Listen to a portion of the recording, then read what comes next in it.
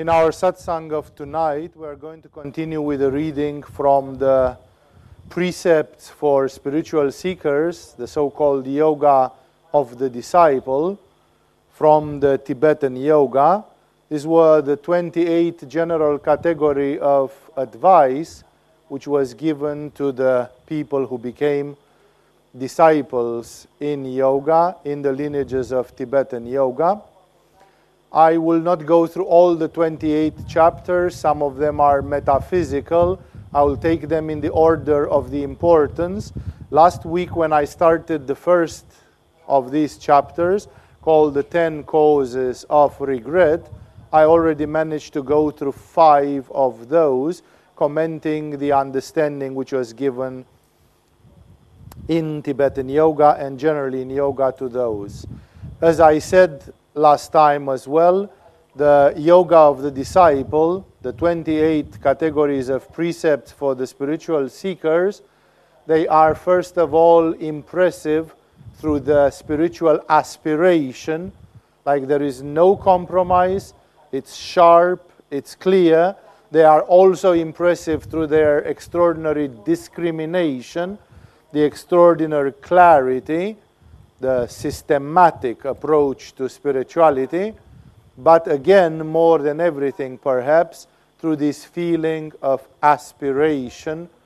What do you need to do to bring to full value, to full extent of one's aspiration?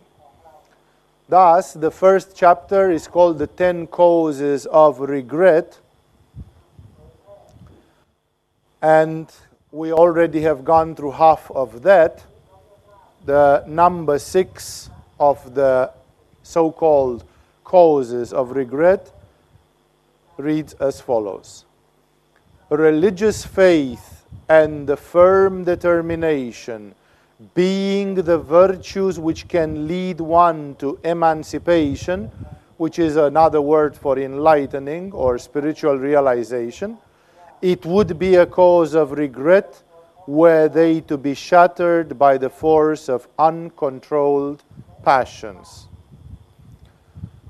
Religious faith and the firm determination being the virtues which can lead one to emancipation. So, what makes one capable to reach emancipation? The Tibetans in their spiritual environment, they called it the religious faith and the firm determination. Some people would say, what's the story with the religious faith? Yoga is not a religious science. It's not a religious discipline. However, do not forget that the Tibetan yogis were living in Tibet and they were immersed in a Buddhist culture. They were Buddhists. There are people today, even in the scholarly environment, who state that Buddhism is actually not a religion because it has some very peculiar aspects in itself. But of course, the general classification is that Buddhism is one of the world religions. That's why when translating the concept into English by Ivan Swenz, who was the first scholar who translated these things, he preferred to call it religious faith. We could call it simply the spiritual belief. Like, first of all, many people do not realize that there exists a spiritual evolution, a destiny of the soul, and that there is a finality of the human evolution. Otherwise said, some people do not see the light in the end of the tunnel. Otherwise said, some people do not believe in their own salvation.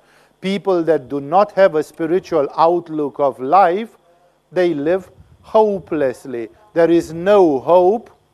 All you can hope is just to live your life with lots of pleasure and lots of fun.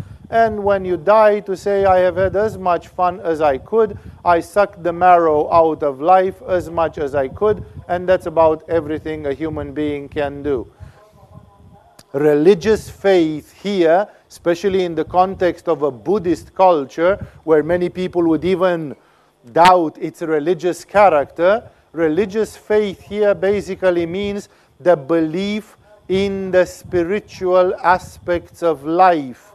And that does not need to be necessarily a religious thing, but it is used by an ancient Oxford scholar, W.Y. Evans Wentz. It is used because that would be a word which would fit to the English language readers from the 1920s or 30s. They would compare it to the religious faith which was still strong in Europe in those days. So he meant to give an understanding, not to explain it exactly.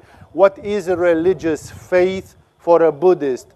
For a primitive Buddhist, religious faith is that you go to a Buddha altar and you light a candle and some incense sticks and you pray for good luck and blessing. And for a more metaphysical student of Buddhism, religious faith would mean to believe that there is nirvana, and to believe that if Buddha reached nirvana and showed the path, you could also, at least theoretically, reach nirvana in this very lifetime if you practice the path, if you make the same efforts. But that is not really a religious faith.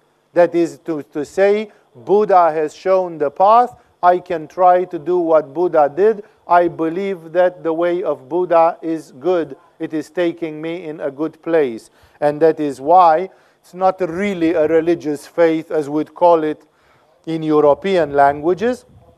It is more the fact that in the moment when a human being loses their hope in liberation, in a moment when a human being loses their hope that there is a continuity of consciousness and the possibility for the human being to get emancipated, then such a human being will not practice virtues, such a human being will not practice self-control, such a human being will not practice meditation, and therefore, for such a human being,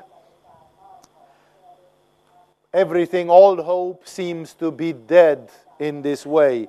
That is why the first thing which one needs to practice spirituality is to have a hope, an expectation. Because if you don't even think that yoga is possible, then why practice yoga at all? It becomes a waste of time. Somebody who sits in meditation, for a person with no hope, is a fool wasting his or her time, because nothing valuable can come out of that meditation. The fact that you can produce a bit more alpha waves in your brain, or the fact that you can calm down a little bit and eliminate some stress. Some people would say, I can drink a bit of wine and maybe it will do the same thing to me. I can have sex and maybe it will do the same to me. I can, I don't know, sleep and maybe it will do the same to me. And that is why, of course, the first determining factor is that first of all people believe that the spiritual practice can yield some result, because otherwise there is no reason to do it. This is what is meant here by religious faith. Of course, in Buddhism they would integrate it in Buddhism, in Christianity they would integrate it in Christianity, and so on and so forth. Religious faith and firm determination. If you have faith but you lack determination, you are like a person who says, yeah, there is paradise. Yeah, there are saints that made it to it, but I am a weakling. I cannot refrain from my beefsteaks. I cannot sit up straight in meditation. I cannot do this. I cannot do that. And therefore, I cannot really go deeper. This is also a virtue which is necessary. One needs, first of all, religious faith, let's call it that way, because first of all, one needs to be motivated. But then on the second level, one needs also a firm determination. If you have a firm determination without a religious faith, then you become a tough guy. You become a tough person. A person with a firm determination but with no religious faith will put that firm determination in acquiring name, fame, wealth, taking revenge, doing 100 and other things with very firm determination, but that person will never put this strong willpower in the service of any spiritual goal, because for that person there is no spiritual goal, because everything which is spiritual looks like being without any meaning and useless. That's why we need a combination of those two factors. First of all, you need to have this intuition in your heart that you can get somewhere, and then you need a firm determination, a willpower, a self-discipline, that you should not become a dreamer and a weakling. You should actually be able to do something. There are so many people with faith, but no determination, no willpower to enact it, to really make something out of it. So, says then this aphorism, religious faith and firm determination being the virtues which can lead one to emancipation. That's what you need. You need the proper belief, which is again not a religious belief, it's a belief in Buddhism especially, it's a belief in the efficiency of a path, which others have crossed before you, therefore it must work, and a firm determination, like act. Make your dreams fact. Don't just dream without any power, just dream in a weak way about some fantasy of spirituality. Act on it. These two being the virtues, it would be a cause of regret were they to be shattered by the force of uncontrolled passions. Your belief in the possibility of you to succeed, to reach immortality, to reach self-knowledge. Again, some spiritualities use very bombastic and big names, and sometimes people are scared about the big names used in spirituality. But sometimes some spiritualities are common sense. Like yogis don't speak so much about God and things, because they say it can be looked upon as a personal thing, as a transpersonal thing, as an impersonal thing. What we talk about in yoga is about self-realization. Who am I? Why am I here? That's the question which I'm trying to answer in a very practical, in a pragmatical way. And then this desire, this belief that I can answer that question. This question is valid and it can be answered. There are many people who can ask, what is the matrix? Like the famous cult movie by now about it. But many people ask, what is the matrix 3 times? And then they fall asleep and they get lost in the things of the daily life. Which means some people really ask the question, what is the nature of reality? Who am I? What is happening? Why do I live here? Why do I exist? Therefore, these virtues, the religious faith and the firm determination, they can be shattered. Which simply says, if you are clear in your mind, you look upon yourself, you look upon life, you simply say, who am I? What am I doing in this world? What about my parents? What about my siblings? What about my acquaintances and friends? What about the whole world? Why are we here? Who discovered this? What is the meaning of life? Can I live through tomorrow if I don't understand any meaning in this life? Maybe I'm not anything but just a horrible accident, and I'm supposed to go through the soap opera of this life and have sometimes laughter, sometimes tears, and the whole thing is not leading to anything. The whole thing is just a disappointment. And even if I have children, my children are not going to really make anything or make any difference, because nothing makes any difference. And my children are going to go through the same meat grinder like I did, and eventually they are going to have their children, and the whole caboodle is going on and on and on. Nobody ever reaches to anything, accomplishes to everything, doesn't make any difference. Just a horrible accident. Some DNA was created on this planet, and 1,000,000 years from now a comet will smash into the planet Earth, and then we are going to be back to step one or something. Like, why then go through all this? Why hope, oh my God, I'm going to have a career. Oh my God, I'm going to discover this and that in science. Oh my God, I'm going to paint an incredible painting or compose an incredible music. And then a million years, nobody's going to ever know or care about it, because it makes absolutely no difference. There is nobody to witness it. There is no permanent consciousness. And because of this, there is no meaning whatsoever. Therefore, this belief in the fact that there is a meaning is a result of discrimination. It is a result of clarity. I'm looking at the way people die. That's why it's such a lesson to see people die. It's such a lesson to assist people that are dying. When Buddha saw sick, old, dying people, he got a total revelation, because he immediately saw where the whole thing is going for him and for the rest of the world. And therefore, when a person that has clarity looks at the whole situation, this person that has clarity realizes there must be some meaning. We must look for some meaning, even if I cannot feel clearly that there is some meaning.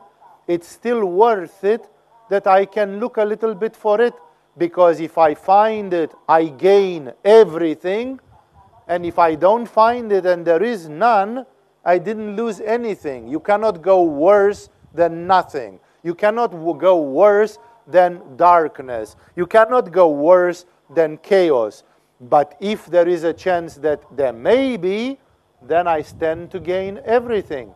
And therefore, what I'm telling here is, this is a parallel, what I told you now, it's a simplified parallel to the famous bet of Pascal. The French philosopher Blaise Pascal, he even demonstrated rationally that the belief in a spiritual goal is better than not to believe. Because if there is nothing and you believe, okay, you just lull yourself in a sort of illusion, and eventually you are going to go to the tohu vabohu, to the outer darkness, to the chaos where there is nothing.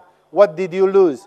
At least you lived with a pleasant dream that there might be something. And if you wouldn't have had that dream, you would have been more cynical, more depressed, and in the end you would have reached to the same outer darkness and chaos. Therefore, if there is nothing, you stand to lose nothing. But if there is a spiritual reality, if you didn't believe and follow it, then you go into the outer darkness, and it's a bummer. And if there is something, you might achieve it, and then you have gained everything. Therefore, you never stand to lose more than the nothingness, which might be there, but you have a chance to achieve everything. That's why Blaise Pascal said, actually, if you think like a person that bets in a casino, your best chance is to hope and to believe in something spiritual, because you at least have a chance to win the jackpot. And if there is nothing, you haven't lost much anyway, because there was nothing to start with, and you are not standing to get any better outcome from it. This bet of Pascal, which makes a lot of sense, is driving atheists today insane. And they are trying to twist it and to give different mathematical values to the thing, but it doesn't really hold. They just make fools of themselves. Pascal was a real meditator, and he came with this thing. And thus, there exists a clarity. People like Buddha, they saw life, they entered into a clarity, and then they simply said, what is to be done? What should everyone do? How should I live my life? And then they went into spirituality. And this creates both their religious faith, which again, we in yoga don't interpret as religious. I'm using that name because it's used in the text, but I mean by it a spiritual conviction, that you are convinced inside yourself that there is a spiritual outcome to things, and that makes it worth it a try. And then the firm determination. I can have that, like, the whole life is in the hands of God. You hear so many bigotic religious people, fanatic religious people, talking all day long about God and other things, and then not doing anything more than just some very primitive stuff, not really acting for a spiritual betterment, for a spiritual evolution of the human being. And Tibetan yoga says these two virtues, they are with you when you are clear. But in the moment when you are disturbed by sexual desire, disturbed by greed, disturbed by passions of all kinds, you forget. At least one of them can be shattered. Like, I do have religious belief, but I'm incapable to have any determination because I live in a society where religion requires celibacy. Like if you would have been born in Europe in the 15th century, where the only spirituality was the Christian church, it was that or being burned at stake. There was nothing else. And then if you wanted to choose spirituality in the 15th century in Europe, you were compelled to choose celibacy because there was no tantric form of Christianity being practiced in the monasteries of Europe. And therefore, if you would say, oh, I believe in God, but I'm not able to hold my sexual passion, I am too much passionate of sex, and therefore I cannot really go and pray as I somehow, somewhere know that I ought to. But it's too much, I can't give up my sexual pleasure. Then your passions, as the Tibetan yoga says, shattered by the force of uncontrolled passions. Then there are passions which go over a certain red line, and then they become uncontrolled passions. They control you. Those passions can be a million things. I am sitting here and I want to practice loving kindness, compassion, and love your neighbor as thyself, and all that stuff. And then somebody offends me deadly, kills my family, does something, and all I can do is become vengeful. All I can do is think of revenge. And somebody tells me, think. Neither Jesus nor Buddha said that revenge is worth anything. Both of them said that if you want to take revenge, you should rather forgive. You should refrain from it. It's the road to hell. It's not really the thing to do. And you say, I know, but revenge is too sweet. I am so mad to see some blood, to see some revenge, that right now I feel the heck with Jesus, the heck with Buddha. I can't hold my hand. This is an uncontrolled passion. For sex, for revenge, for falafels, for whatever your passion is, it can become an uncontrolled passion in which you yourself consciously, you say, the heck with spiritual life, the heck with my immortal self, the heck with my hope for salvation. I'm not going to, no, I can't do anything. This is the way it goes. Every human being has passions. But for some human beings, those passions are going beyond a limit and they wipe out your brain. In the Roman legal system of justice, which is still practiced partly or totally in some jurisprudence, in some systems of justice from the modern world, many are based on the Roman set of laws, which was the first major European set of laws. In the Roman system of justice, the crimes of passion, such as, for example, killing someone on whom you are jealous, they are punished with 50% of the same punishment if it would be done out of passion. If you kill a person, you get 20 years in prison. If you kill them because you are madly jealous, you get 10. They found mitigating circumstances in the fact that you were jealous. you were jealous was considered by the Roman justice system that it obliterates your reason. It wipes out your reason, and it makes people do things which normally they wouldn't do. And other things, that's why not only jealousy, that's why they are called crimes of passion. The French have said it in a more poetic and in a more bon vivant way, in when they said, in love as in war, everything goes. That means when you are in love, you might do something terrible to get the man or the woman that you love, because people who are in love, they go a bit crazy. Everything goes. It's like in war. A lot of crimes are done in war. Like Albert Einstein said, war is the worst crime perpetrated by man against man. Because in war, people can say everything. But you look, even in the 21st century, with the war in Iraq and others, people who are coming from a so-called civilized country with democracy and so on, they perform acts of bestiality once they are unleashed.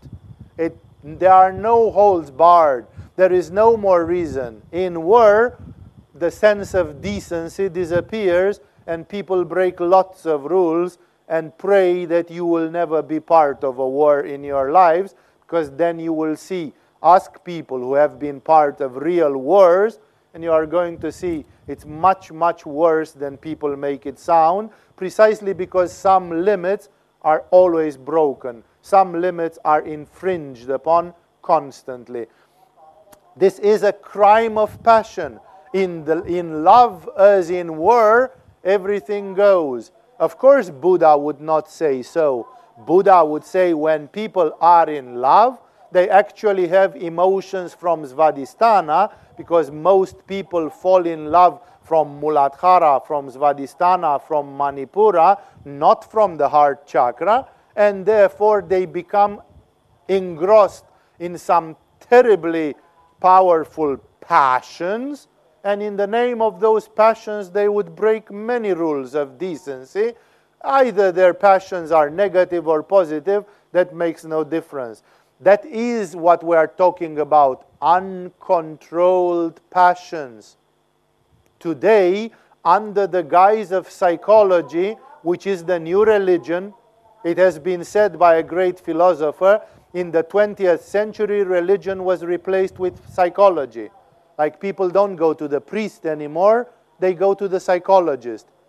The funny thing is that, of course, psychology is a materialistic and generally, majoritarily atheistic science, and it doesn't give any divinity perspective to the human being.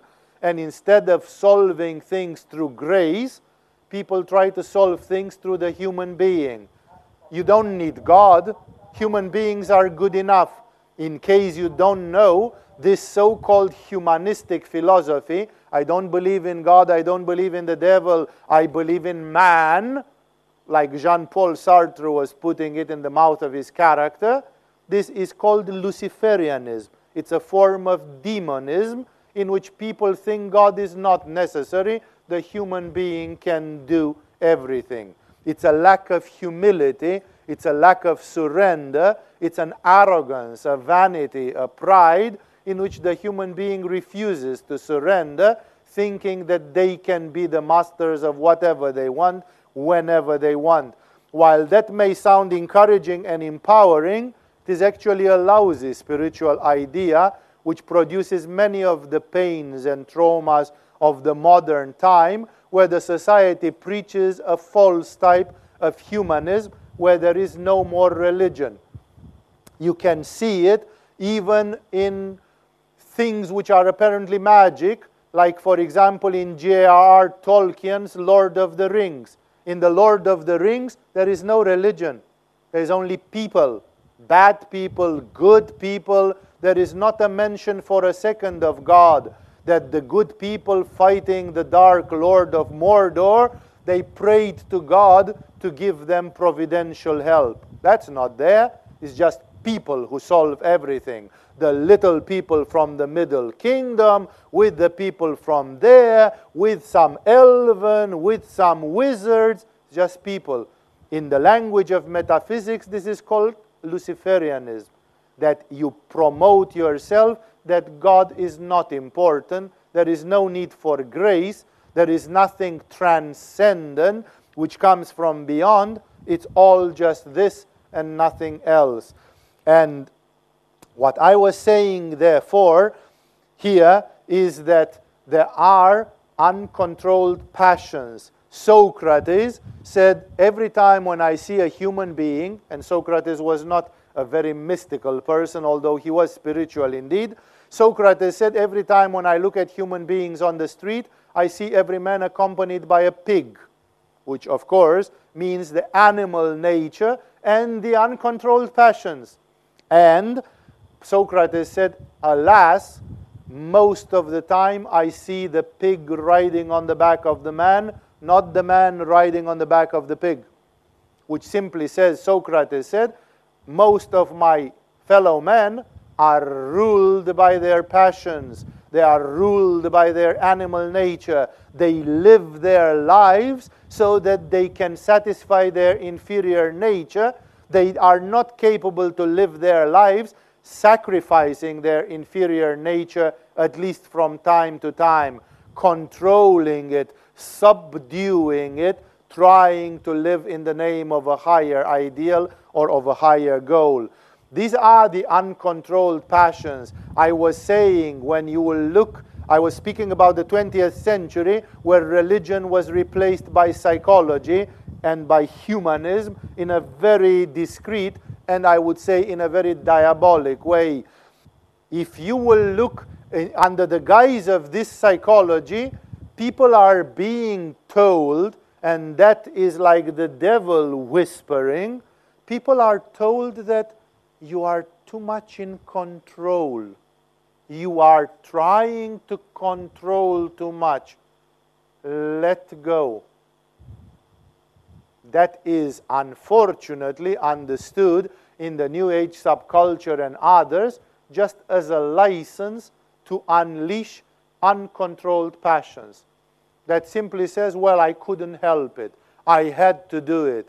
Like somebody wants to say something which will hurt someone else really badly. Example, a woman wants to tell to her boyfriend who burned her off on a date or something like this, after all, you are not good at all, you have a pathetically small dick, and in bed you are a catastrophe, fuck you. That statement can ruin a man for the rest of his life, psychologically. Especially if it is a bit true. Therefore, no woman should make such a statement without considering the amount of karma which will come to her from harming somebody. That I said that specially because if you tell to a woman, you can say, right, women are very sensitive, and a man tells her you are having no boobs, and no man would pay a buck to, if you were a whore, to take you in bed, and something like this. No, you can practice these games, and people are cruel, and they practice these games all the time. And they think that if they don't do physical violence, it's okay to snap verbally. But there are people who say, I would have preferred you to hit me in the face rather than having told me those words. Because those words can traumatize a human being for life, creating a belief in the incapacity, ugliness, dysfunction, and everything of that human being.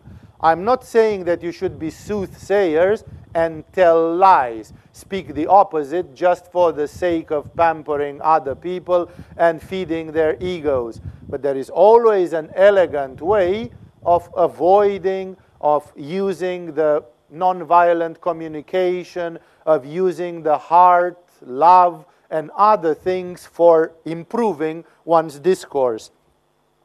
And what I'm trying to say here is, under the excuse of psychology, people will not refrain from saying such horrendous things.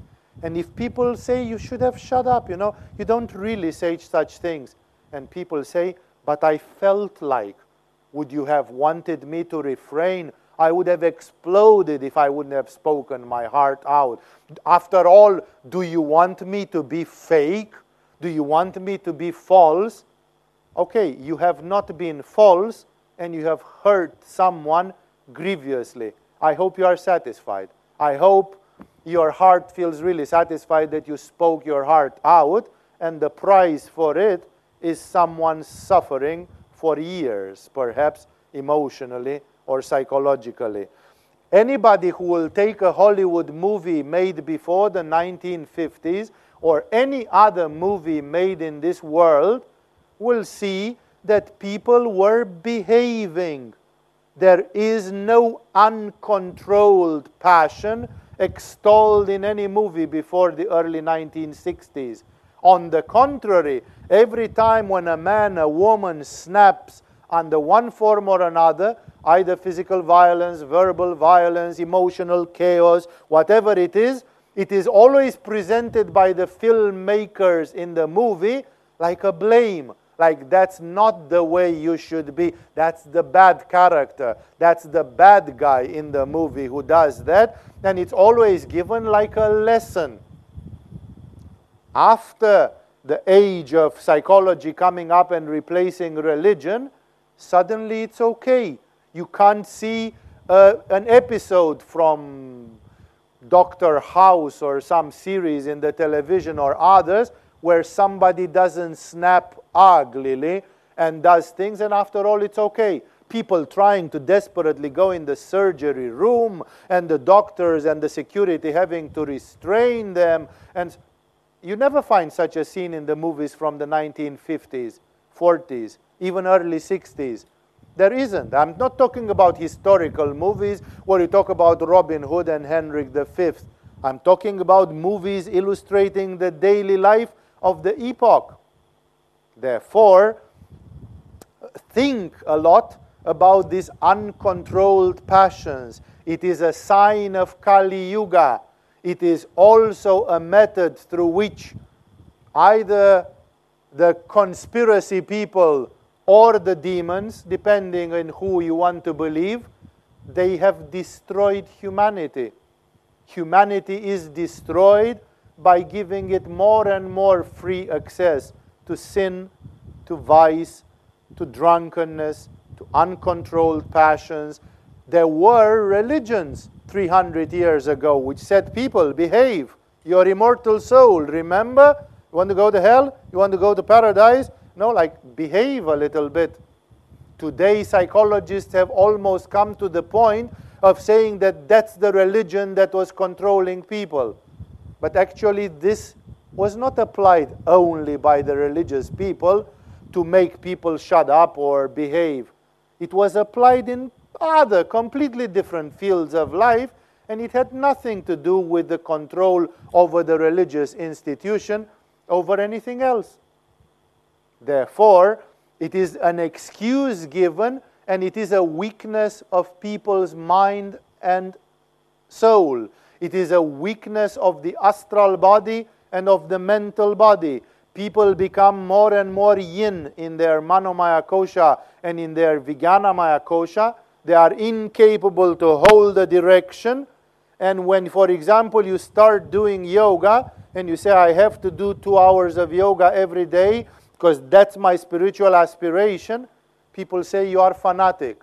I think you and that agama thing is just a cult and a sect because, look, you behave like a fanatic person. When you have determination, people say you are fanatic. But people who are going and accompanying Manchester United from one city to another and participating to every single football match and getting drunk every single time and doing hooliganic actions and screaming their brains off, those are not fanatics. Those are just football fans. It's fun, people. If somebody does the same efforts for yoga, he or she is a fanatic. Uncontrolled passions. Humanity today is much, much more down the drain and much, much more the victim of uncontrolled passions. And it is cultivated all the time. This is one of the weaknesses of the consumer society. You have to consume, consume, consume. The newest flat screen TV, the newest computer, the newest refrigerator, the newest this, fashion, of course, all of it. Constantly, it is whipping you. And you could simply say, no, I'm not part of that. Then you are a fanatic. Then you are Amish.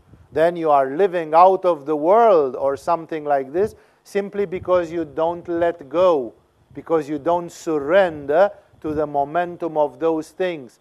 But actually some people may believe that those things are useless, diluted, unimportant. It's not that they have something religious against it. There are people who simply don't want to participate because they feel like they are being polluted mentally. It's like something gets into my mind. I start dreaming about those things, even in the night. They get into my subconscious mind. They go into my astral body. They go into my mental body. My astral body and my mental body are like sponges. They are penetrated constantly by advertising, propaganda, and a lot of other things. And then I am subjected to the uncontrolled passions. This is a very important statement because uncontrolled passions destroy your belief in your salvation. They destroy the belief that there is nirvana. Like at some point you want to take revenge on somebody, and then you have an electric potential in your mind. This is my hope for nirvana, and this is the desire to smash the bastard's head.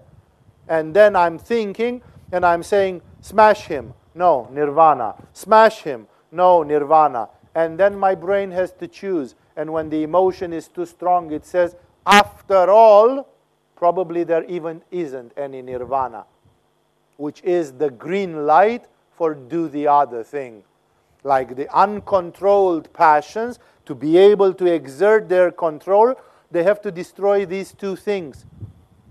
The firm determination and the religious faith, or otherwise said, your spiritual vision, your spiritual conviction.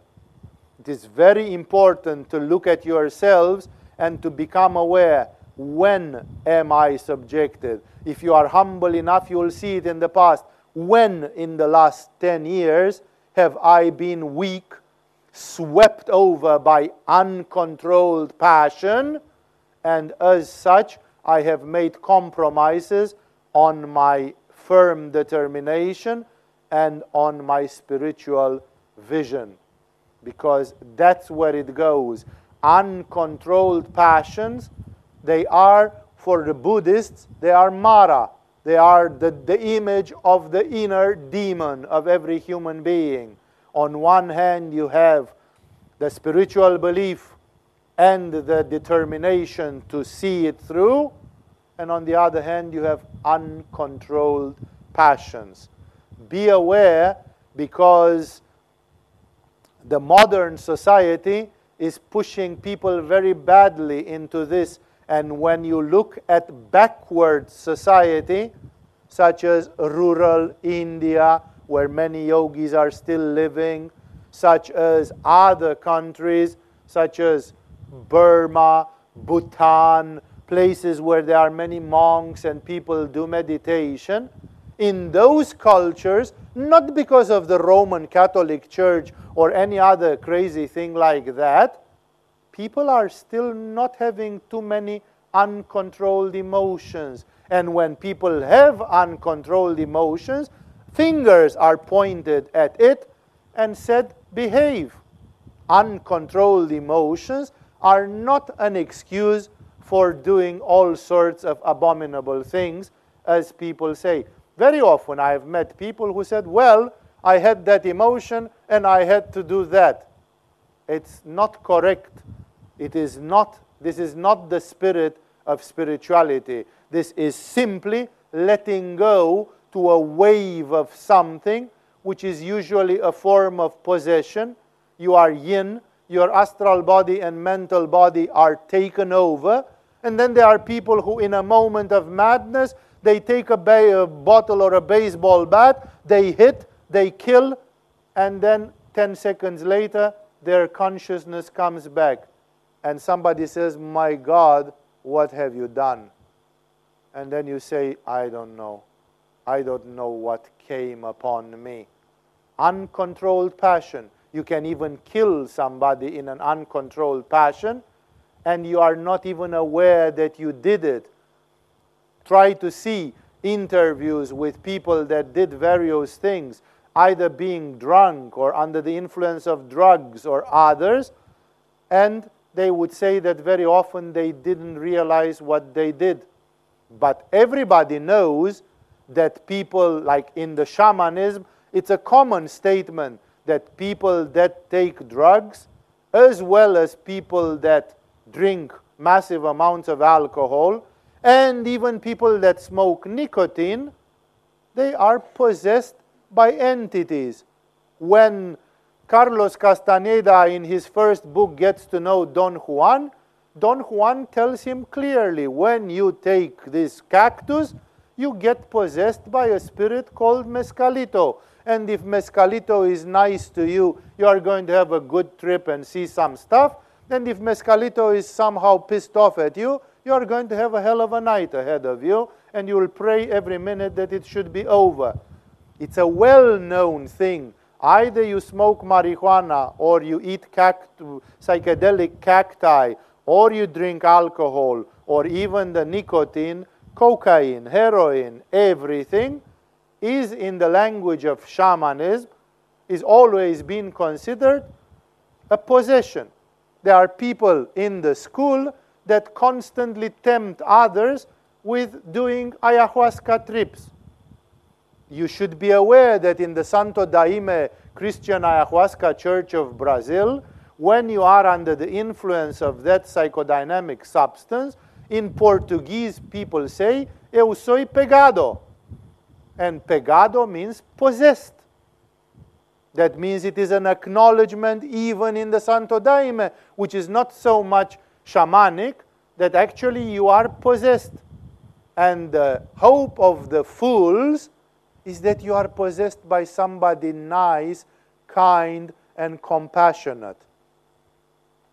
Do you think if it would be so easy to get possessed by Milarepa or by Shambhala, wouldn't they have done it already? I mean, those people are supposed to have an enormous compassion and a desire to help humanity. So they could simply say, oh, let's take some of these yogis and for 3 hours possess them a little bit so that they can have a taste of nirvana. We can give them a little bit of this or that. The very laws of nature say a very simple thing. The lower the spirits, the more easy it is to get possessed by them, because they have an interest with you. They want to possess you because they get something from you. So any one of you who has the foolish belief that the Mescalito or the spirits of ayahuasca are some holy spirits, you are in for a big surprise. And you can see it, that if the people who possessed themselves regularly by those would have been possessed by holy spirits, their whole civilization and they themselves would have become holy.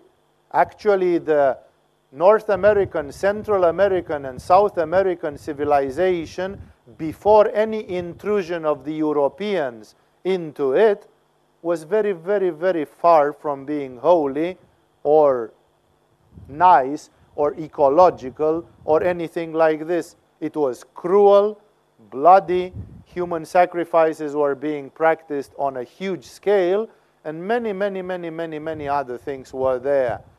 Any tree shall be known by its fruits. In India, you had people writing the Vedas and the Upanishads, and in Tibet, you had people writing this.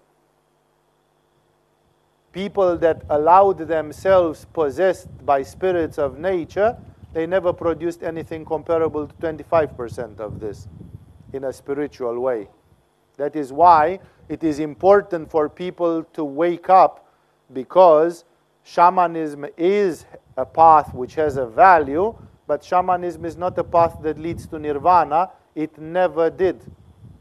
And therefore, please be aware of the fact that when we speak about the force of uncontrolled passions, people that are very yin astrally and mentally, they go under all sorts of influence, and that influence is not positive, it is not controllable. It's very, very difficult for you to go and say, "Oh, Archangel Michael, take over me, possess me, control me." That would be nice, to be possessed by the archangels.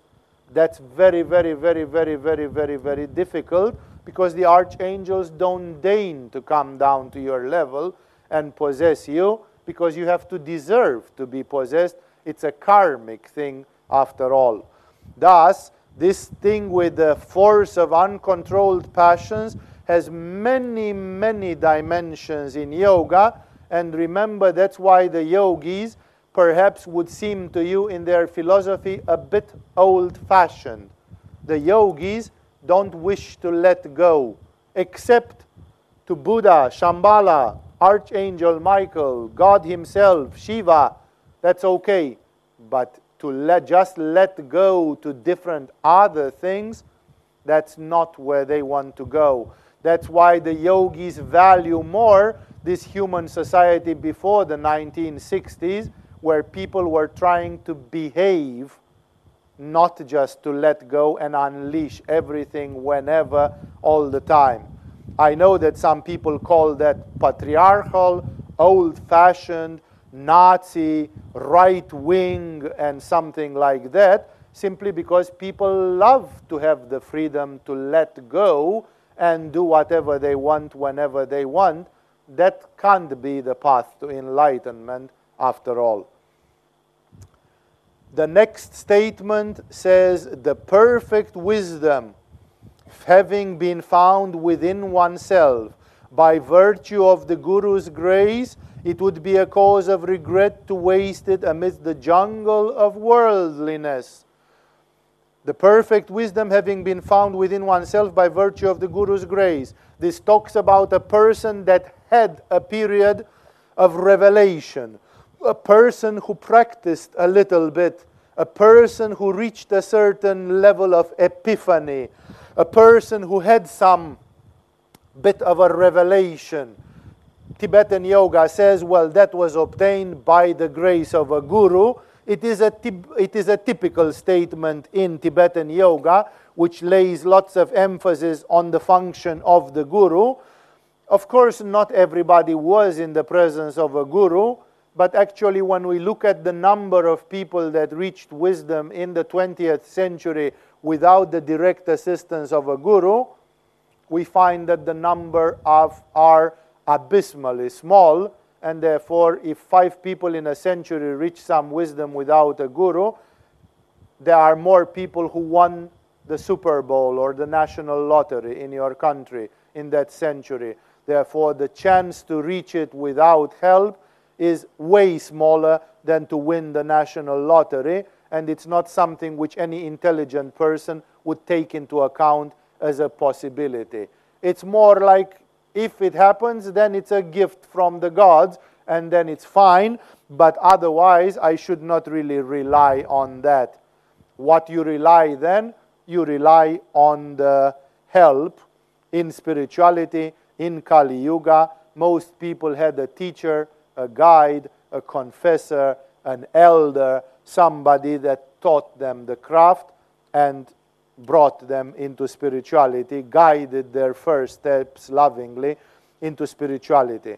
So the perfect wisdom having been found within oneself by virtue of the Guru's grace, it is sometimes a grace. It's very difficult for many of you to understand this factor of grace, and for people that have a very strong ego and this Luciferian vanity and arrogance, it sounds like kowtowing and having to... Actually, when Ramakrishna gave his grace, he wished he was not there present. He wished to disappear so he would not hear the people's thanks or anything. It doesn't really produce any pleasure to a man like Swami Shivananda that if he exerted some grace and some of his disciples in his presence reached something, then when they say, oh, thank you, Shivananda, you made my day, that Shivananda should puff up his chest and say, yeah, am I not cool?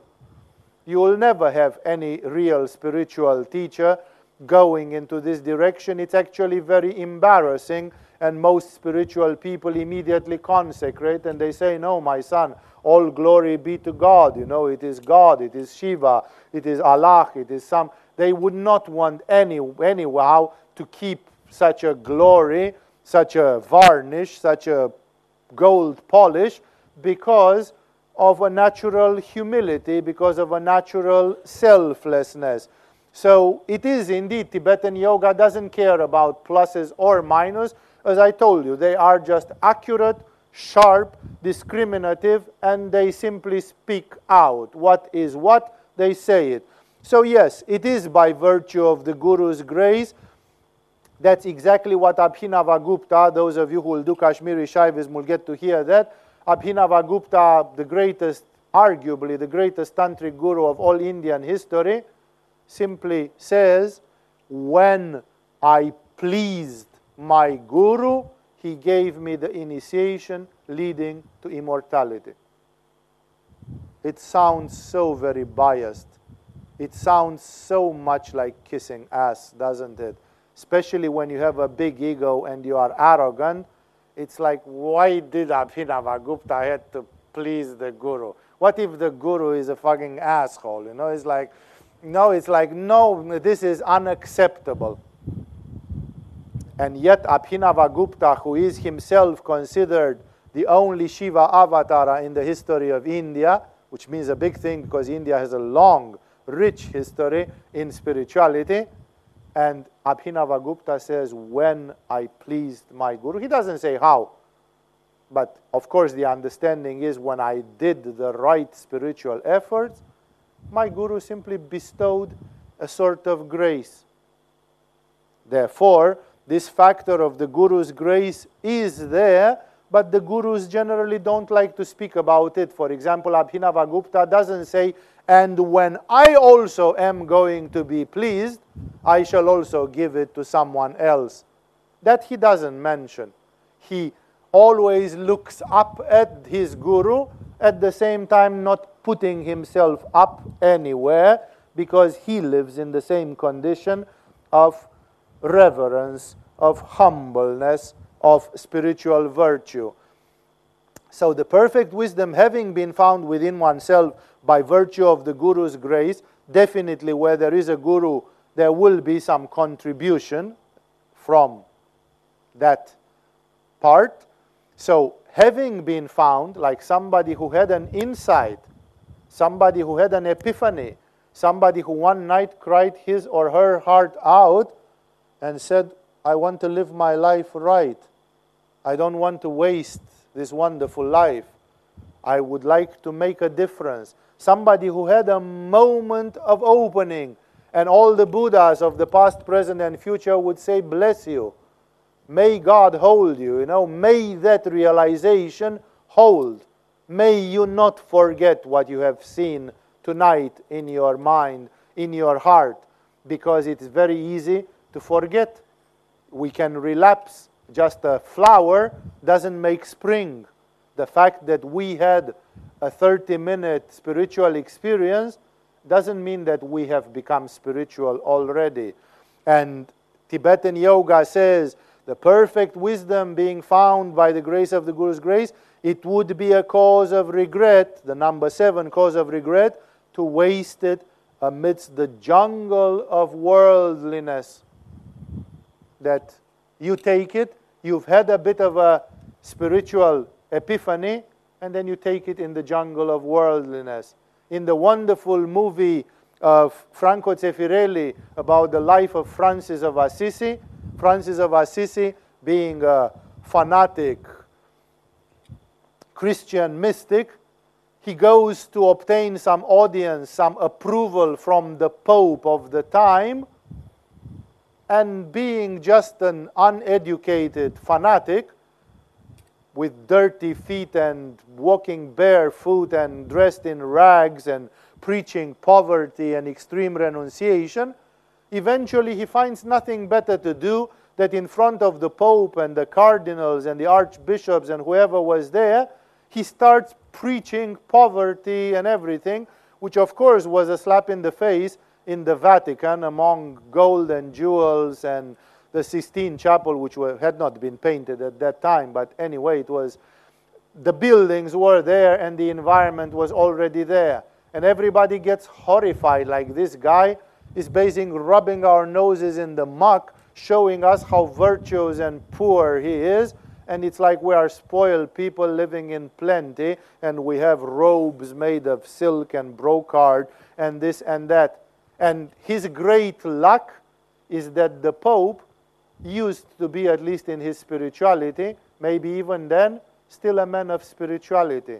And the Pope goes into a shock, and when he recovers, he goes to Francis of Assisi, and he bows down and kisses his feet, which everybody is flabbergasted. And the Pope says, my younger brother, when I also started on the spiritual path many years ago, I felt exactly like you. And your enthusiasm, your energy has reminded me for a second from where I left, and look where I am. He said, understand us, because we live here in plenty and in a place of power, and your very appearance in the middle of us puts us to shame.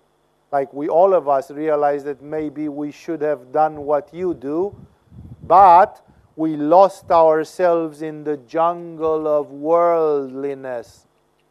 We simply thought that that moment where we felt our soul and we felt we wanted to do something, oh, then maybe if I become an archbishop, I will be able to help the world because I'll have so much power, so much influence, like mixing this with worldliness, trying to find worldly way of doing things.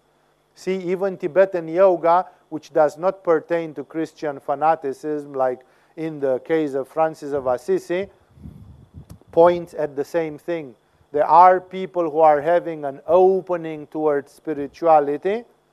It happened to even many Westerners in the 60s, where they would, like the Beatles and others, they would study with Maharishi Mahesh Yogi or God knows whom, with Baba Ramdas or with whoever, with Nimkaroli Baba, I meant.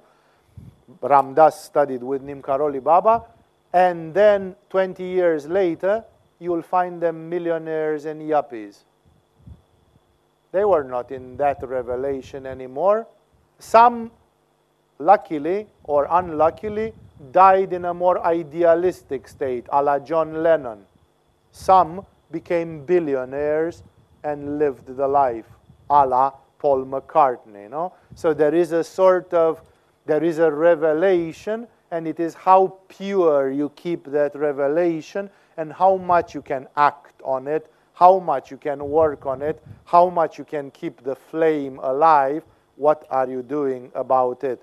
This in itself is not an injunction from me or from Tibetan yoga that you should not do things in the world or that you should cultivate poverty and renunciation.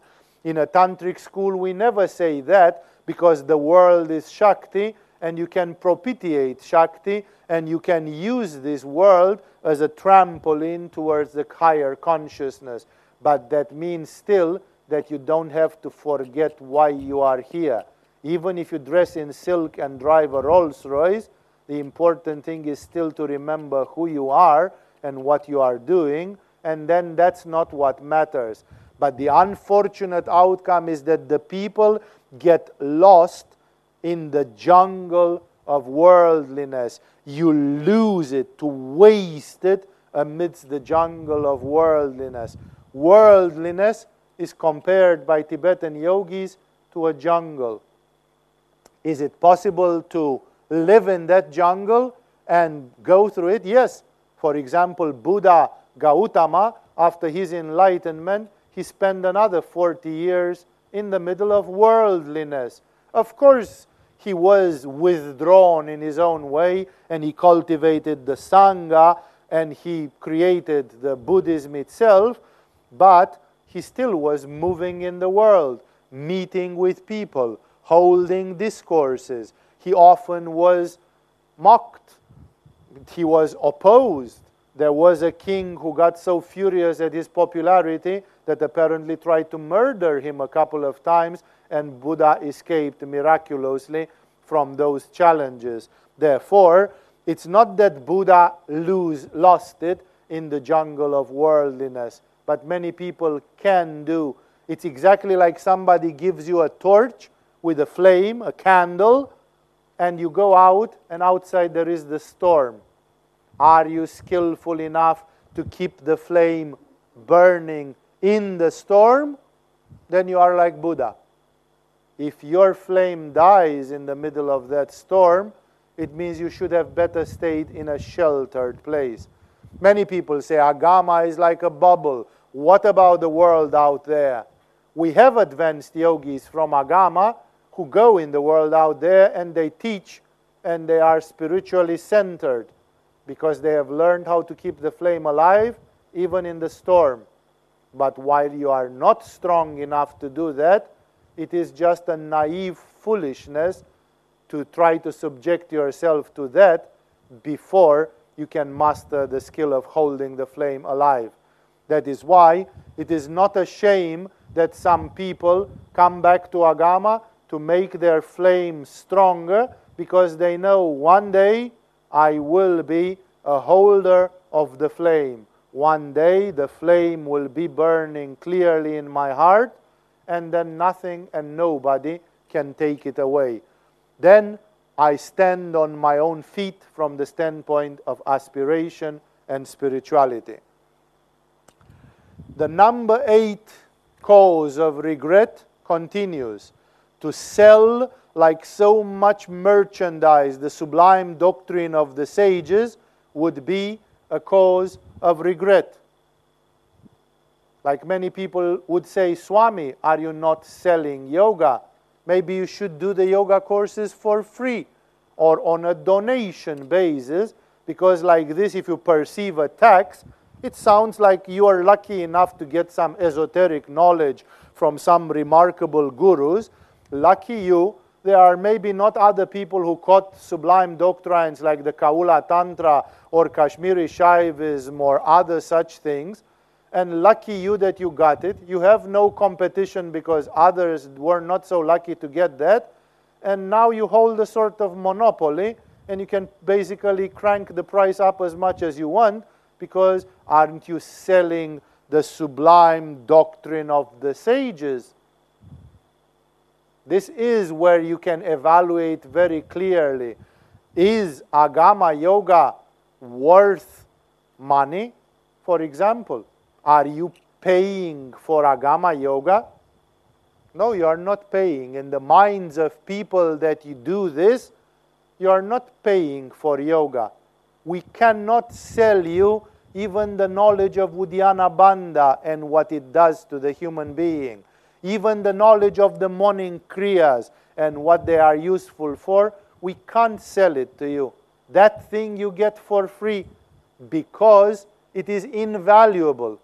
If you have a cancer in the stomach, and first they will do chemotherapy, and you'll lose your hair, you'll lose your bone mass, you'll experience nausea and horrible states in your body, you will be poisoned severely, and then your cancer is not gone. And then you experience after 3 months or 6 months the second course of chemotherapy, and again you feel even worse, and you lose a few teeth in your mouth, and you live like a state of daily shit. And it still doesn't work, and then they put radiation on you because you have a tumor in your stomach, and that tumor burns many other tissues in its way, and it destroys many other vital organs, and it produces, it's like a very invasive therapy, and still it's not over, which of course it's not over for 90% of the people, because only 3% of the people survive 10 years after they have been diagnosed with cancer.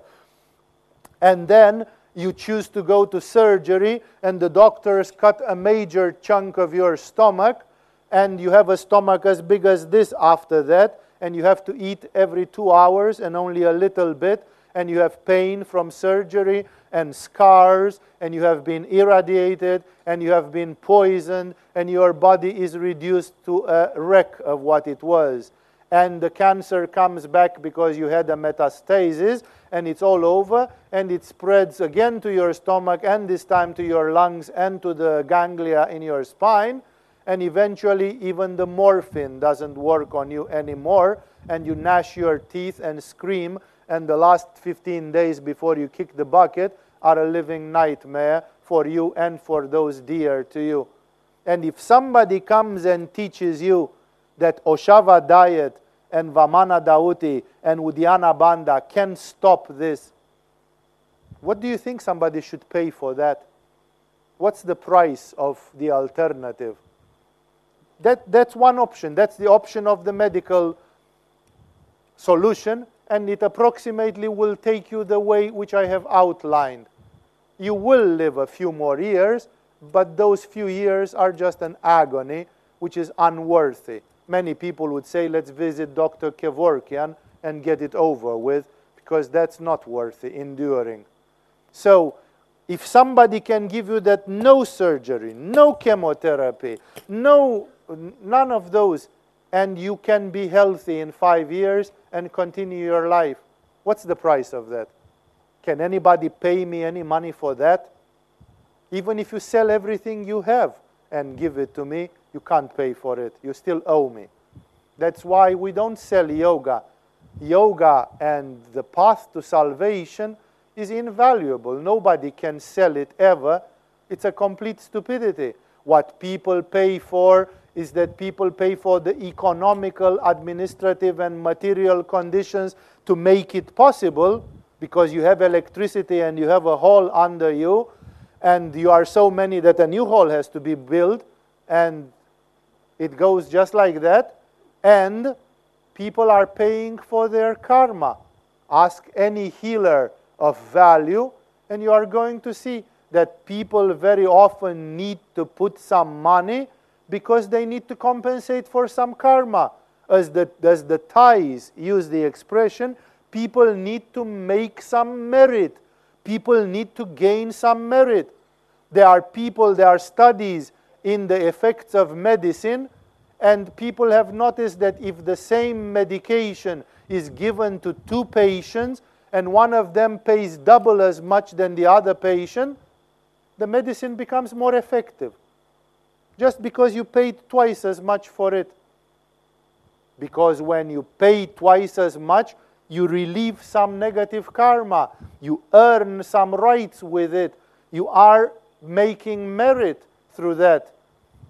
It helps you to relieve yourself, because the money, it is an energy, but it is not always a clean energy, and relieving it is like taking some pus out of a wound sometimes. People in psychology, they can tell you, take Freud's book of book interpretation. Every time when you dream shit, you are going to make some money. In people's dreams, Freud noticed, it's not my statement, every time when you dream shit, feces, excrements, it is about money. In people's subconscious mind, money is associated with excrements. That's the energy which exists in money. Your third eye reads it in a funny way. That is why, please realize that indeed you can never sell spirituality. Anybody that tries to sell spirituality, like I have got a special form of breathing, and if you just give me $2,000, I'll teach it to you. I have a special mantra, and for only $3,000 you can have it. That is selling, pretending to sell spirituality. For example, the great wise that was Gurdjieff, who came from a very special environment, he always charged people a lot for his technology. And he said people thought that Gurdjieff was kind of crooked. People thought that Gurdjieff was a bit cruel, not that holy, because he was also charging serious money. And Gurdjieff demonstrated, he held a fantastic discourse which is called the financial matter, which is posted in the end as an annex to his famous book, Meetings with Remarkable Men. Read it, in which Gurdjieff demonstrated that it's nothing about him making money or anything like this, because Gurdjieff was broke. He was all the time buying things for the school and for the people. He demonstrated very clearly, to a point where the people who are in the discourse of Gurdjieff, many of his pupils, they started crying when they heard the whole story. People started weeping on that discourse of Gurdjieff. No? And Gurdjieff showed to them, this is not about me, it's not about the knowledge, this is about you. You need to put this value into what you do, otherwise you won't get it done. Great teachers in NLP and others, like Anthony Robbins and others, they charge thousands of dollars for a weekend. And it's not because necessarily they have to offer something better than yoga, because they don't really. Some of their methods are extremely efficient, and I don't want to deny that, but all, in the big picture, yoga is a system which has been tested for thousands of years and withstood the test of time, and it delivers the goods. And when these people are asked why, they simply say, I have people who 10 years later told me that was the best investment which I did in my life, because it was so effing expensive that it forced me to make a terrible effort, and due to that effort I motivated myself completely, and I simply said, this cannot pass like this, because if I let this pass, I'm going to shoot myself. I'm not going to, I spend so much money, this better work. So people forced themselves to succeed because they paid the money for it. Money is an energy. Money gives you access to a karma. Many people tell me, Swami, why do you keep the courses so available and so cheap? Because nobody teaches what Agama teaches. People want to go and do gymnastics, and they would pay, I even forgot, they would go and make yoga with Pratabi Joyce or some other sommity of the gymnastic yoga, and they would pay scandalous amounts of money for the great honor to be with that t-shirt man in the same room. And actually, what was it from a spiritual standpoint? And thus, realize it's not about selling as a merchandise the knowledge. The knowledge is invaluable. Nobody can pay anything for it. That's why the gurus, what did people pay to Milarepa when they became the disciples of Milarepa? What did people pay to Ramakrishna when they became the disciples of Ramakrishna? Ramakrishna said, if you don't have money, give me your soul. Give me the most valuable thing.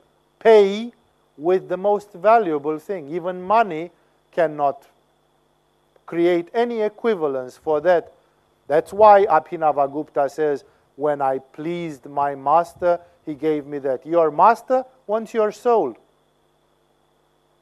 That's why the sublime doctrine cannot be sold. Exactly as your soul has no price, the esoteric knowledge comes from God. How much you can pay for a baptism, but a Christian baptism.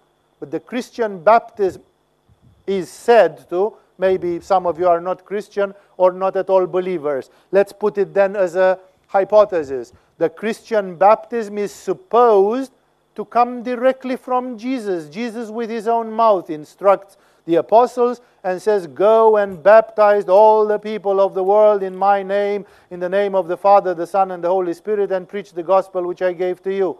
And he says, take Holy Spirit, I'm giving you the power for that. Can you pay for a baptism?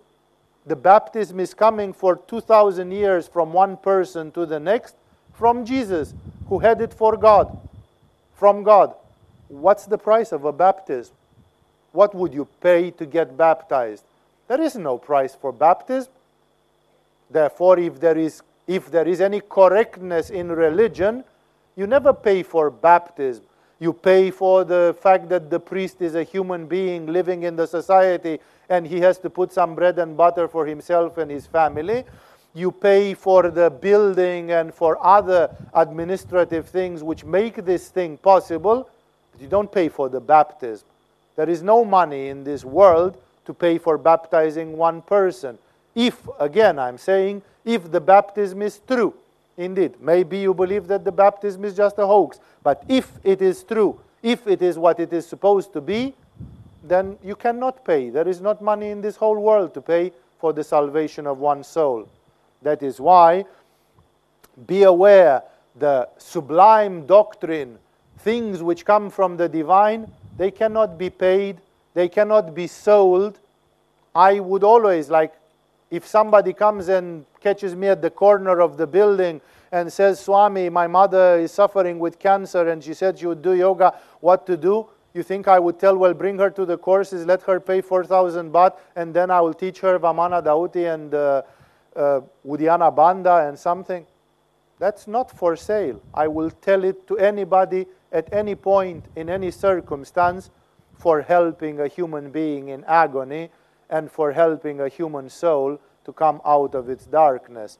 That's not for sale. Here we are not selling yoga.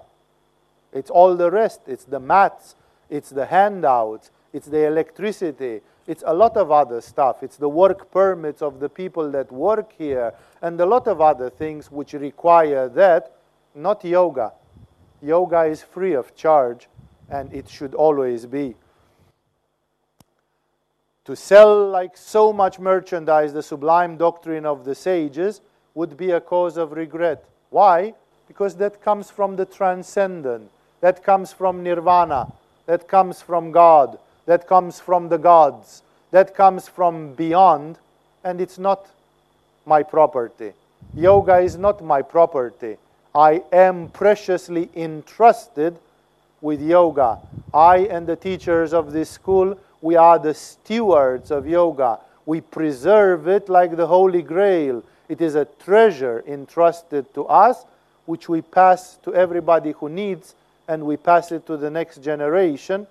And again, yoga cannot be paid for. 9. Inasmuch as all beings are or have been our kindly parents, it would be a cause of regret to have aversion for and thus disown or abandon any of them. All beings are or have been our kindly parents, because if you have had 5,000 lifetimes until now, which Buddhists think it's the average, Buddha got enlightened after 10,000 lifetimes, so 5,000 would be average. Again, we cannot verify that. There is no way to ascertain that mathematically. It's just a measure. If you have lived in this world for 5,000 lifetimes, you have had 5,000 mothers and 5,000 fathers until now, with whom you spent all your childhood and teenagers, who loved you or didn't love you, who were nice to you or sexually abused you or beat you up, depends on your karma and relationship, but nevertheless, there are at least 5,000 men and women that have been your parents. Given the fact that the karmic connections tend to bring us together, because if I have a karma with you, you have a karma with me, and then we are born together again and again in clusters so as to satisfy each other's karma, then perhaps we have some repeats. Maybe in 5,000 lifetimes, we had some of them repeating, every one of them repeating 5 times.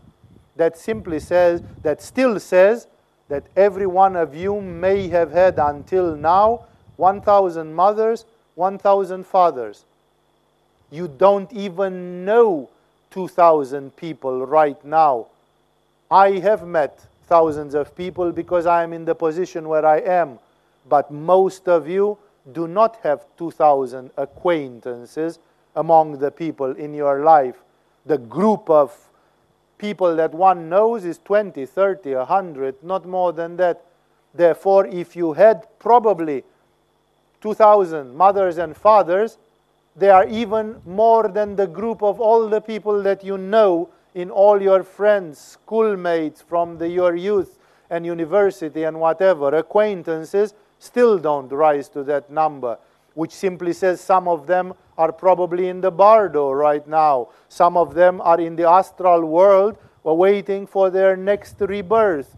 And that is why the probability is, simply because there is no randomity, the probability according to the Buddhist and Hindu way of thinking, you don't need to believe this. This is a hypothesis according to the Buddhist and Hindu way. Don't think I'm trying to indoctrinate you with reincarnation. It's just the way they think in Asia. Among the 100 or 300 people that you have crossed ways with in your life, chances are that because they are karmic relationships, most of them are some of your parents from your previous lives. Therefore, why have aversion? Why disown them? Why hate anybody? This is one of the Buddhist logical ways for cultivating loving kindness and compassion. They simply say, look with kindliness and compassion to everybody around you, because there is a high chance that those people were, if not your parents, then your siblings, your brothers, your sisters, your good friends, your lovers, your children in one of those lives. Try to think, they are not only parents, they are children, they are lovers, there are so many other persons that are really close to us and to whom we give our hearts. Those people, the vast probability is that they create the bulk of the people that you have ever encountered in your life until today and in the years to come. Therefore, treat them kindly. Maybe you forgot about them. Maybe they forgot about you. But once upon a time, there was love between you. There was care. There was kindliness. Don't throw it down the river, replacing it now with some ugly things. Don't waste it. Don't spit in the place where you ate long time ago. Don't denigrate something which you loved. The fact that you forgot, the fact that that person might not be kind to you right now, it's due to forgetfulness. It's due to karma. It's due to what Krishna calls the gunas. The gunas act upon the gunas. What can one do? The world changes. The world is, the wheel is spinning. What was yesterday up is now down. But this does not change the big picture and the nature of reality. This is an intellectual approach to love thy neighbor, while Jesus preaches it organically from the heart and says, love thy neighbor. Buddha explains it. That's why the Buddhist love is more from ajna than from anahata. That's why the concept of loving kindness in Buddhism and in Asia is not so much a concept which comes from anahata chakra, because the Asians are not very good at anahata chakra. The Asians are good at manipura ajna. There is sharpness, there is logics, there is reason, there is a Socratic deduction, and then you realize everybody in my life is probably fathers, mothers, siblings, daughters and sons, lovers from my previous lives. We might be at odds momentarily, presently, but it has not always been like that. And exactly as you may have had a beautiful love relationship with somebody, and one day that relationship turns sour, and out of dignity and out of love, you refuse to participate in anything ugly, and you say, let us not argue. Let us not spit upon each other after we loved each other for 10 years. Let us not degrade something which once was beautiful. For the sake of what was beautiful, let's keep it at least to the level of some noble feelings. We are superior human beings. We don't need to go there. Exactly in the same way, by the same feeling, The story is valid about all the people you know in your life. Some people will say, isn't it possible that somebody is completely new in my life? This life is the first time when we ever met? Yes, it is possible, but how would you recognize who's who? How would you make the difference? Do you have such a big third eye to be able to have the clairvoyance to see through things? You don't. And since you don't have that capacity, then it's much better to act preventively. To simply say, it is possible that everybody in my environment, yes, even spiritual friends, you believe it's a coincidence that you are with somebody in the same yoga group and you do yoga in the same room and you share spiritual aspiration and you talk to each other and you support each other. That's, of course, ignorance. There's never a coincidence in what yoga group you are, in what spiritual school you are, in what spiritual circle you are, because you are sharing a karma with other people. When you are all of you doing Oshava diet together, when you are all of you doing Nauli Kriya at 36 degrees centigrade together, it's not a coincidence that you are sharing the ups and downs, the lights and the darknesses of everything. That is why this is love from Ajna Chakra. This is compassion and loving kindness with a bit of Manipura to it. It's a benign Manipura. It's a generous, kingly Manipura, plus Ajna, much Ajna, which brings the light of the spirit, which brings discrimination, and which brings this noble idea. Exactly like people who think big, and they say we are part of an even bigger system. Not only this group, not only my friends and my acquaintances and my siblings, but the whole humanity. We are on this planet together. We breathe the same air. We drink the same water. We are in the same ecosystem with the animals and the plants in this planet. There is something common. We have to respect the nature. We have to stop killing animals. We have to stop polluting the nature. We have to be much more harmonious because we are part of oneness. That's also a form of love, which is coming from Ajna. We call it compassion. We call it loving kindness because it's an intellectualization of love. It is love mixed with wisdom. It is love mixed with vision. It is love mixed with a great mind, with a pure mind. So inasmuch as all beings are or have been our kindly parents, it would be a cause of regret to have aversion for and thus disown or abandon any of them. It doesn't say hate them. It says to have aversion for, to disown, to abandon any of them. Like there is hope all the time. Jesus, when he wants to speak about people who are severely in mistake, he puts it in another way. He said, for God does not wish the death of the sinner, but the redemption.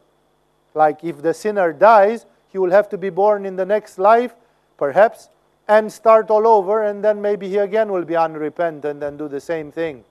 The sinner now has a chance to stop, apologize, shed tears of repentance, and change his ways. That's the outcome of evolution.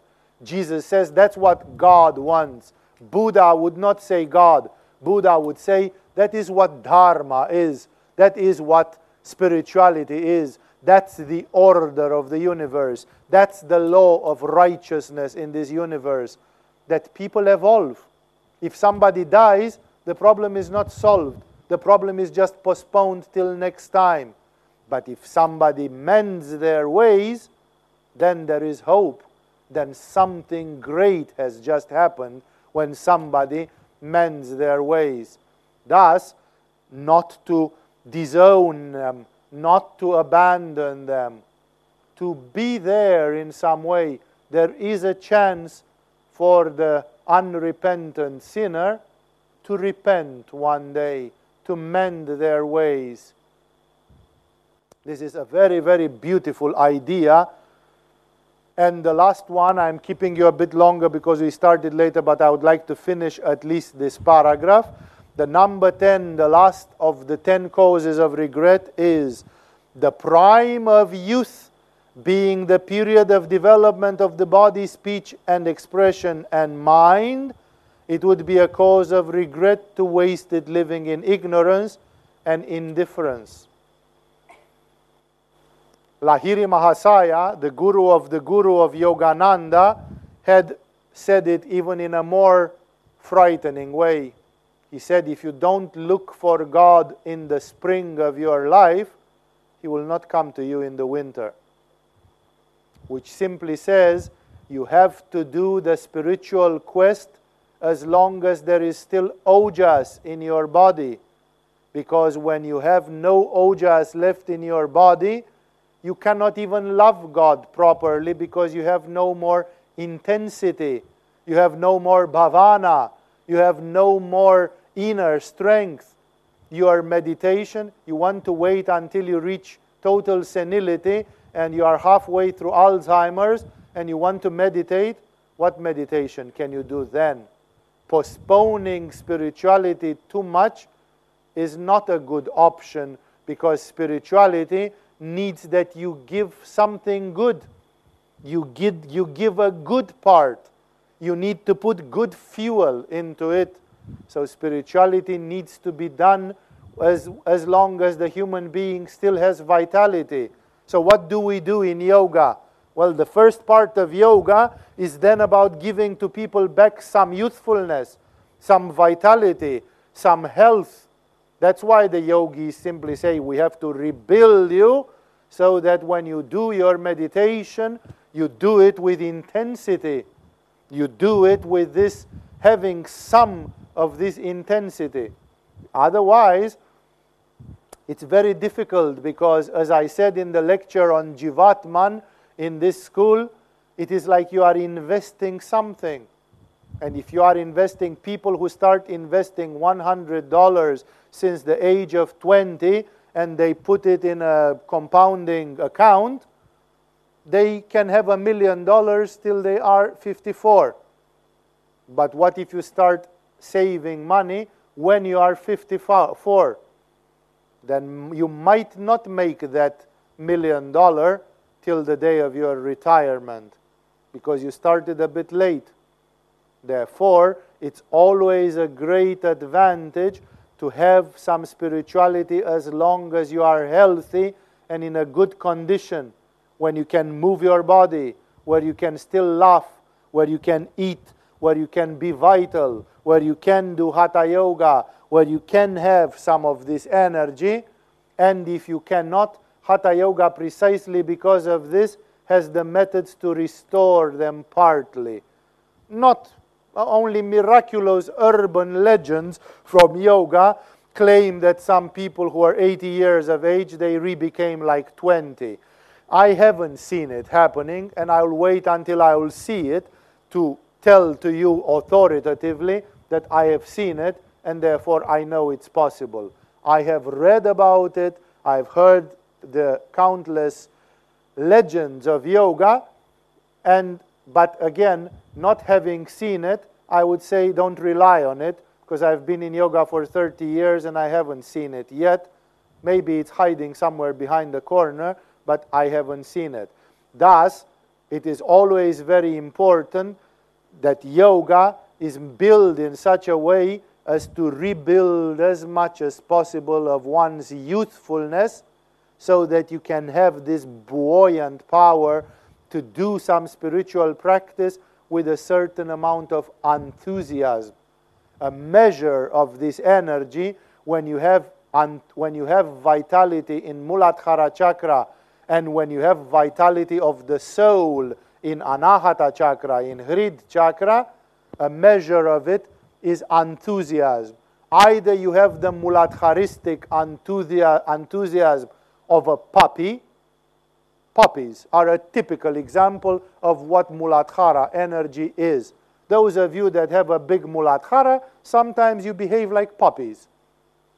And it's adorable, believe me. That puppy energy is fantastic and God loves it. And then there is a more subtle vitality, which is in your heart. And when you have that vitality of the soul, then you are still able to go into awe and wonder. You are still able to be enthusiastic. You are still able to dream, and you are still able to love. And when you have any of those or both, this shows that not everything is lost. You can still do it. It's still there. Hammer the iron while it's hot. This is very important. It can sound cruel, and for those of you that are not in your 20s anymore, of course it rings an alarm signal which simply says, manage your resources wisely, because you are running maybe on some lower resources. Miracles are always possible, and again, as long as you can do, nothing is lost. Things are still there, but you should not postpone it too much, because postponing it too much might simply mean too late.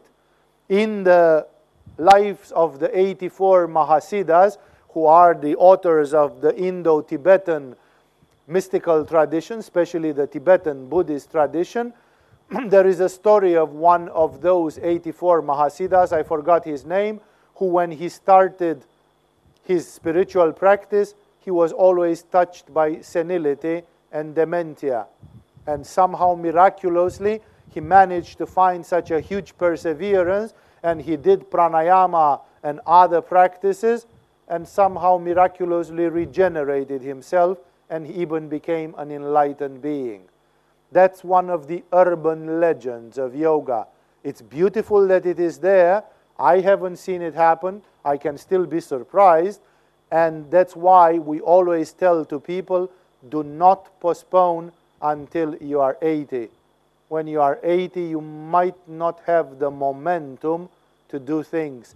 Great masters, when they are put in the presence of people who are rather close to the end of their lives, they had to practice emergency measures. They had to practice sudden forms of yoga, sudden forms of enlightenment, risky methods and others, simply because there was no more time and no means had to be spared. They would go crazy, but simply because their hand was forced into, like, it's now or never, let's give it everything. Generally, spiritual teachers prefer to deal with their pupils in a way in which they have some time. Give some time to your spiritual practice so it can build up beautifully. Yes, you can build a house in 24 hours, but it will be most probably low quality and having some flaws due to the haste. It's much better to build a house in 1 month or 2 and to have it erected properly and it at all the standards. That's the same with spirituality. Give yourself some time for practicing spirituality, and Tibetan yoga, in its sharp, uncompromising way, it may give you a needle through the heart, but still the Tibetan yogis speak their minds out. The prime of youth being the period of development of the body, speech, and mind, it would be a cause of regret to waste it living in ignorance and indifference. They don't say about practicing a lot, but to waste it living in ignorance and indifference. Indifference, the oppose of enthusiasm, the power of the soul, and ignorance, which according to Buddha is the ultimate poison. The root of all suffering, says Buddha, is ignorance. To get rid of pain, you have to cultivate the authentic knowledge, the knowledge of the spiritual reality, of the spiritual truth. This is the spirit of Tibetan yoga, sharp, direct, with an aspiration which is powerful, with motivation, with both religious belief and firm determination. Listening to their ideas, you can understand what kind of people were those who wrote such lines. Let us remain for a few moments in silence to absorb some of the spirit of those teachings. After a couple of minutes of introspection, of contemplation, we will stop and part for tonight. And that will do for tonight. Namaste to all of you. Thank you for joining the satsang. I'll meet you in the next satsangs.